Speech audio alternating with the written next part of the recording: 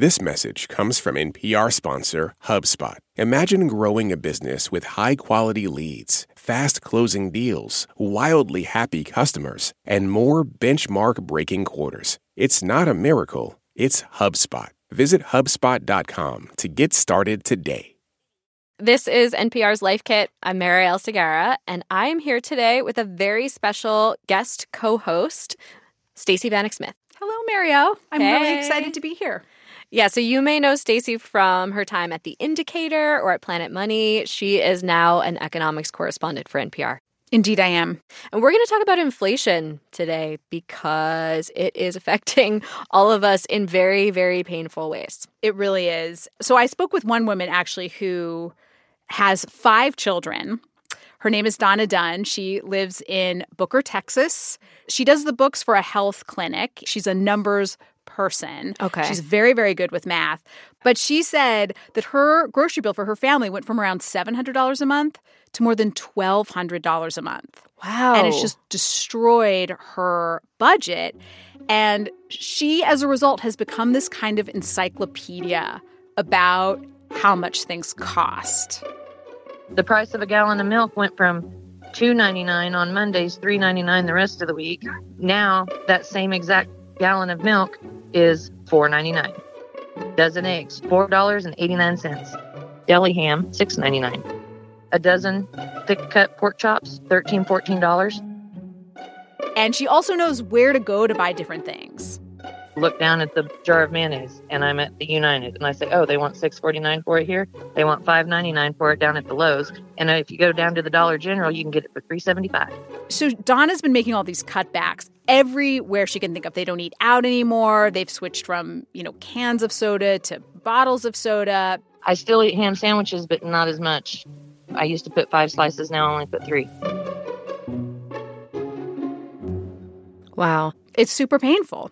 Even though she is really good with numbers and she is a wizard with a budget, she still just cannot make the math work. And so there are bills that just aren't getting paid. Mm. I have a dentist bill that I haven't got paid yet because I have to work it into the budget that's already split so tight.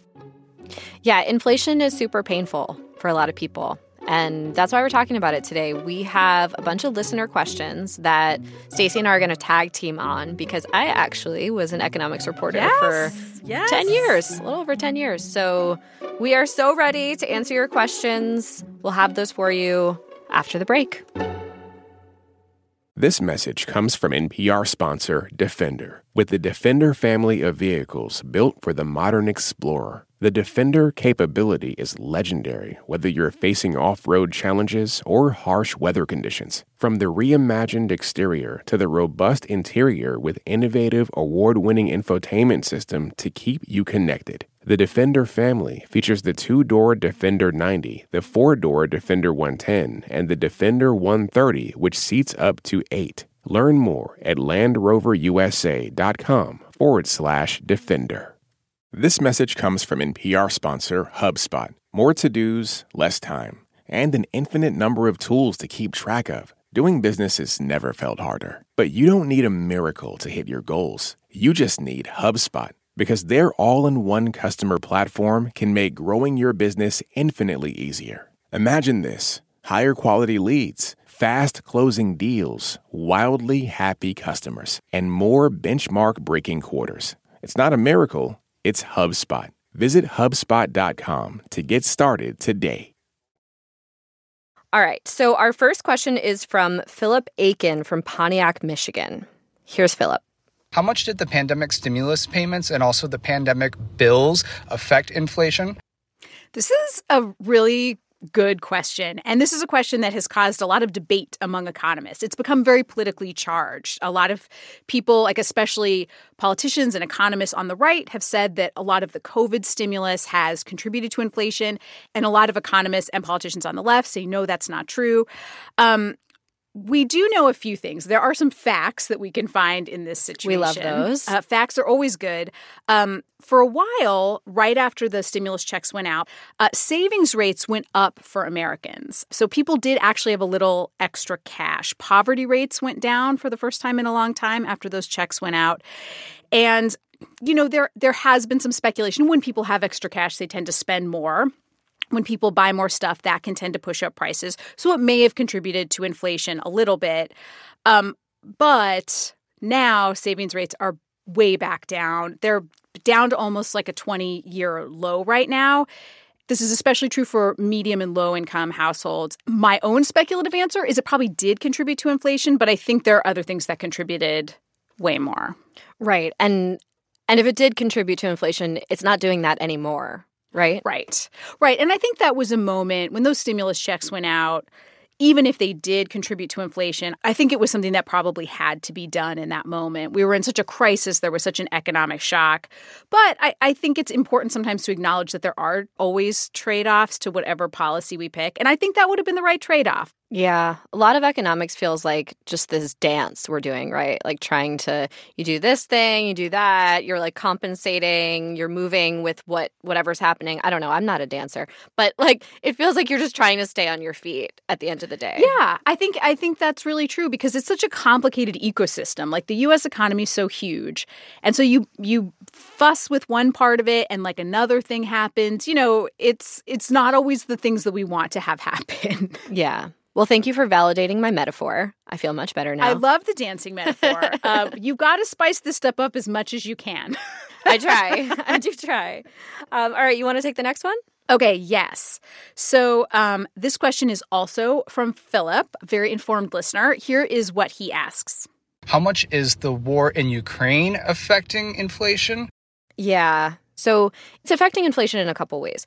One of them is that Russia is a major supplier of oil to the world. And so because of the war, that supply has been interrupted. Even though in the States we're not relying on Russia for oil, prices are set in the global market. And so that means prices have gone up overall on oil. And that's not just affecting inflation in the obvious way, like gas prices are a part of inflation, but also that means that it's more expensive to, say, deliver your princess crown that you're wearing for your Halloween costume or whatever. I was like, you just ordered a princess crown? Yeah. Talk to me about this. Actually, I forgot it was Halloween.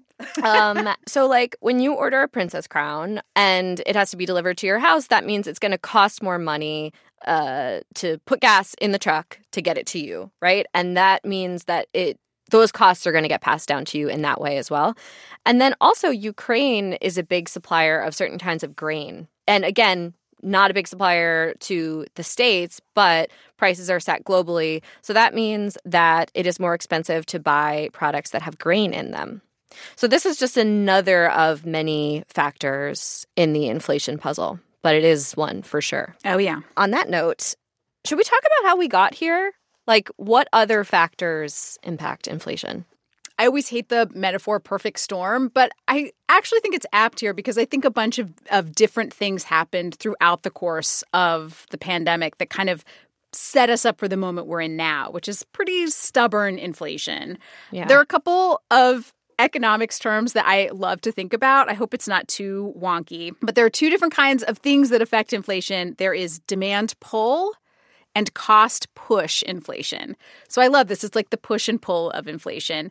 Demand pull, a lot of it happened early in the pandemic. So that is when there's a lot of demand for something and it pulls the price up. Because if there's a lot of demand and there's more demand than supply, then the price of something starts climbing and climbing. And we saw a ton of this in the beginning of the pandemic because people had some extra money, as we were just talking about, and supply chains were disrupted all over the place. Production had shut down.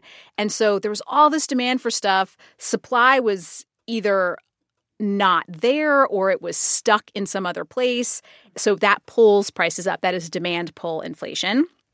Add to that cost push inflation.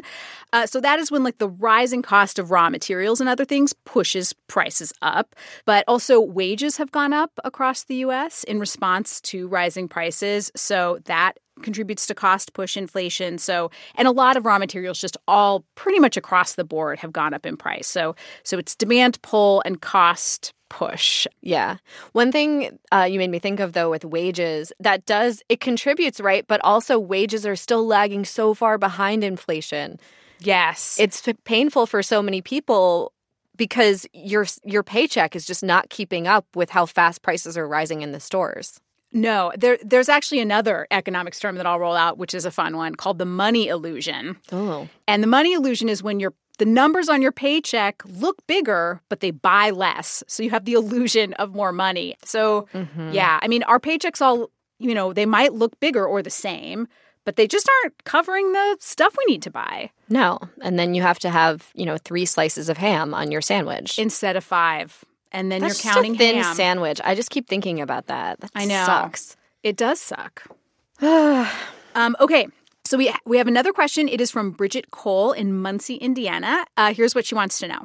My question is, how does the Fed raising interest rates drive down or curb inflation? Wouldn't it really just lower the purchasing power of an individual's income? Yeah, I love this question because I feel like so often as an economics reporter, it would be like you're looking around and everyone is talking about inflation, everyone's talking about the Fed, but no one is explaining how this actually works. It's a fundamental of if you take like Econ 101, right? But nobody teaches it to you, It's not if you're obvious. just Yes, yeah. I totally agree. It's a not great obvious. question. So, okay, I'm gonna just take a stretch Taking a here. stretch. It's good. Yep. It's good. We're getting into deep Federal Reserve territory. You got to stretch. Yeah. Have a snack. All right, I'm ready. Yeah, in case my blood sugar gets low during this. So a couple ways. When the Fed raises interest rates, it's supposed to have this ripple effect through the economy. One way that happens is if you think about interest rates, that is the amount extra, the percentage extra that you pay when you're borrowing money, right? You get a mortgage, you buy a car, you have to pay interest.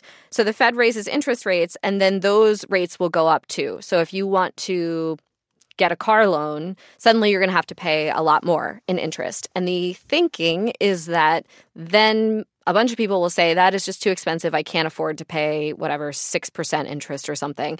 So I'm going to hold off on buying for right now. And then the idea is like as demand gets lower, prices will stop going up quite so fast or maybe even drop. That's one. Also, the thinking in theory is that banks will start to raise the interest rates that they pay you when you put your cash in a bank account, in a savings account. So instead of getting, basically nothing on your savings, that you would get 3% or something like that, something that might incentivize you to keep your money in savings rather than buy stuff. And again, if you're saving rather than buying, that means demand goes down and prices will maybe stabilize. The problem is with that one. I was going to say, in theory. Very much in theory, because right now banks are being very stingy with passing those interest rate hikes along.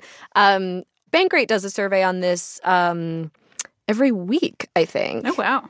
And for October 26th, the national average interest rate for savings accounts was 0.16%. Wow. That's like a fraction of a percent. It's very, very bad. Come on, banks. Yeah. And, you can get higher rates at some banks, especially online banks that want to compete for your money. But on the whole, that's not really happening. So I can't say that would be that the plan there, that the theory there is actually working in reality. Yes, capitalism. It doesn't always work the way it's supposed to in theory, the way economists say it will. Yeah. Well, okay, so we're going to pivot a little bit here. We have another question from Andrea Brubaker. Okay. Hi, my name's Andrea Brubaker. I live in Minneapolis, Minnesota.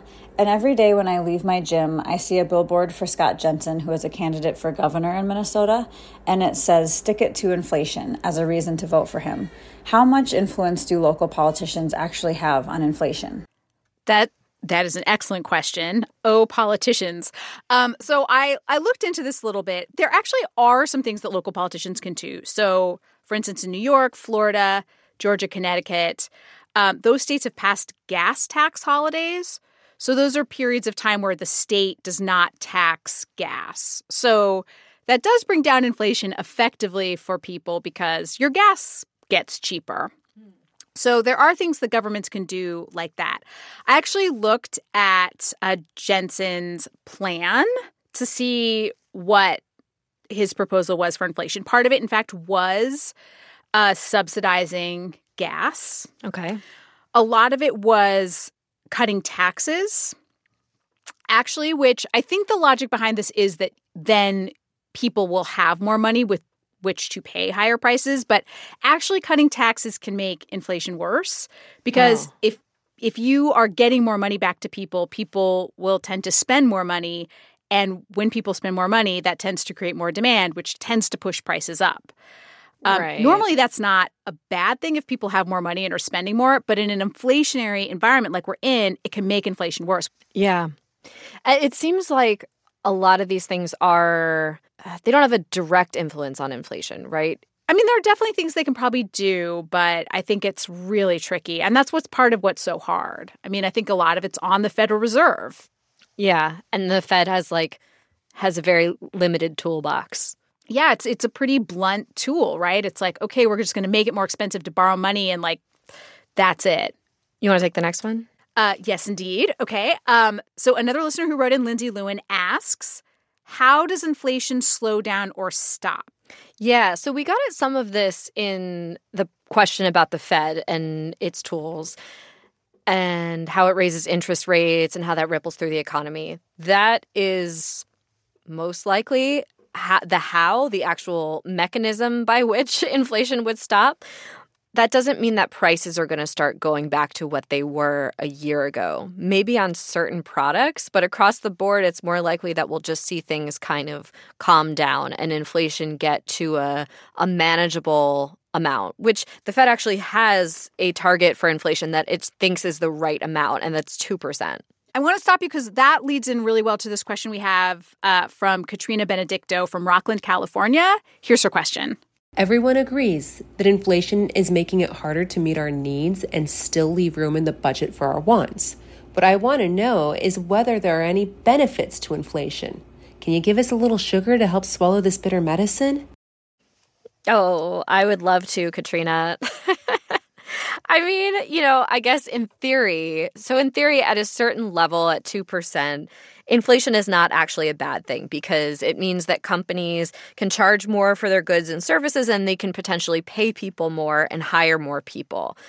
So the economy maybe is growing at a healthy pace in that case, but that doesn't always happen. And we know that wages have not risen at the same rate as prices anyway for a very long time. I guess the thinking, though, is when inflation gets as high as it is today, that's way too much. Yeah. And another kind of interesting thing is when prices go down, that seems great, right? Like that sounds awesome. But it can be really bad for an economy if you end up in a situation of deflation and prices are dropping. That can be very, very destructive too, because then people tend to stop spending money. Because if you're going to buy a car and the car's $50,000, but last week it was $55,000 and the week before that it was $60,000, it's like, oh, well, I'm just going to wait and watch it drop more and more. And so people stop spending money and companies stop making money. And that can be very destructive too. So I think that's another reason why a little inflation, I guess, if you have to pick your poison, you pick prices rising a little bit. Just a little bit. Just a little bit. Yeah. Not where we are now. Yeah. I mean, the problem is, as we've talked about, it's sort of hitting in places where we can't escape it, right? Food, rent, gas. Not like, well, I just won't buy an iPad. It's really hitting us hard. And I think it's hitting people on the tightest budgets the hardest. But do you have any tricks or any ways that people can navigate higher prices to maybe help ease the burden? I mean, some of the things are just, you've probably heard them a million times. It's like if you're going to the grocery store, for instance, don't go hungry, make a list, buy the store brand if you don't hate it. Because often it's cheaper and it's the same thing. But some of it is also trying to understand your emotions around shopping. So whether or not it's intentional, it's on the part of supermarkets, often people will feel emotions like anxiety come up when they're at the supermarket because there are a million choices and there are people, especially, you know, in New York City with their carts, like there's never any room. You feel like there's some kid screaming behind you. Like you just have to make a choice and move on. You don't really get a chance to sit there and compare prices. And so that can push you into buying something that's more expensive, you know, just unintentionally because you don't feel like you have time to sit and make that decision. So being aware of that. And then also in general, I think thinking carefully about things before you buy them. And this is not just because of cost, but it's also, I mean, for me, it's about sustainability. Like if I'm buying clothing, I'm thinking, how often am I going to wear this thing? Do I really want this? Is it something that fits with everything else in my wardrobe? Like, would I have to buy more in order to wear this? How high quality is the material? All of that. And often, especially if I'm online shopping, I will just set it aside and come back later. And sometimes it helps in those moments to think about what emotions are actually driving your purchasing and like what is it that you're yearning for. Sometimes it's a sense of novelty. Sometimes it's a bit of creativity. You're looking for joy. There are ways to get those things without making a purchase. Are there? No, I'm just kidding. All right, Stacey, thank you so much for answering listener questions with me today. Oh, it was so fun. Thank you for having me. For more Life Kit, check out our other episodes. I hosted one on what to do when the markets are down, and we have another on how to eat healthy on a budget. You can find those at npr.org/lifekit. And if you love Life Kit and want more, subscribe to our newsletter at npr.org/lifekitnewsletter. And I'm trying something new today. I want to make the credits a little more fun. I'm thinking economics puns. This episode of Life Kit was produced by Claire Marie Schneider. Our visuals editor is Beck Make It Rain Harlan. Our digital editor is Malika Garib. Megan Kane is the supervising editor and is also responsible for the gross domestic happiness of this team. Beth Donovan is always working to raise interest in our show. She's also our executive producer. Our intern is the efficient and productive Jamal Michelle. Our production team is a labor force of nature, and it also includes Andy Tagle, Audrey Nguyen, Summer Tomad, and Sylvie Douglas. Julia Carney, okay, I'm out of economics puns, is our podcast coordinator, and engineering support comes from Stu Rushfield. I'm your host, Marielle Segarra. Thanks for listening.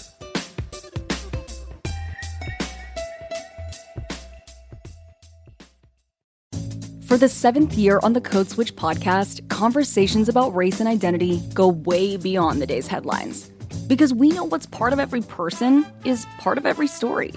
We're bringing that perspective with new episodes every week. Listen on the Code Switch podcast from NPR. This message comes from NPR sponsor Stamps.com. When you make decisions for your company, you look for the no-brainers. And if you have a lot of mailing to do, Stamps.com is the ultimate no-brainer. Mail checks, invoices, documents, and everything you need to keep your business running. Get rates up to 89% off USPS and UPS. And with the mobile app, you can take care of mailing on the go. Sign up at Stamps.com with code PROGRAM for a special offer. That's Stamps.com, code PROGRAM. It's Been a Minute is a culture show you don't want to miss. Every week, we help you see the culture angle behind the headlines, the forces behind the trends, and the thinkers behind the next big thing. Tune in for the sharp cultural analysis and captivating interviews. Listen now to the It's Been a Minute podcast from NPR.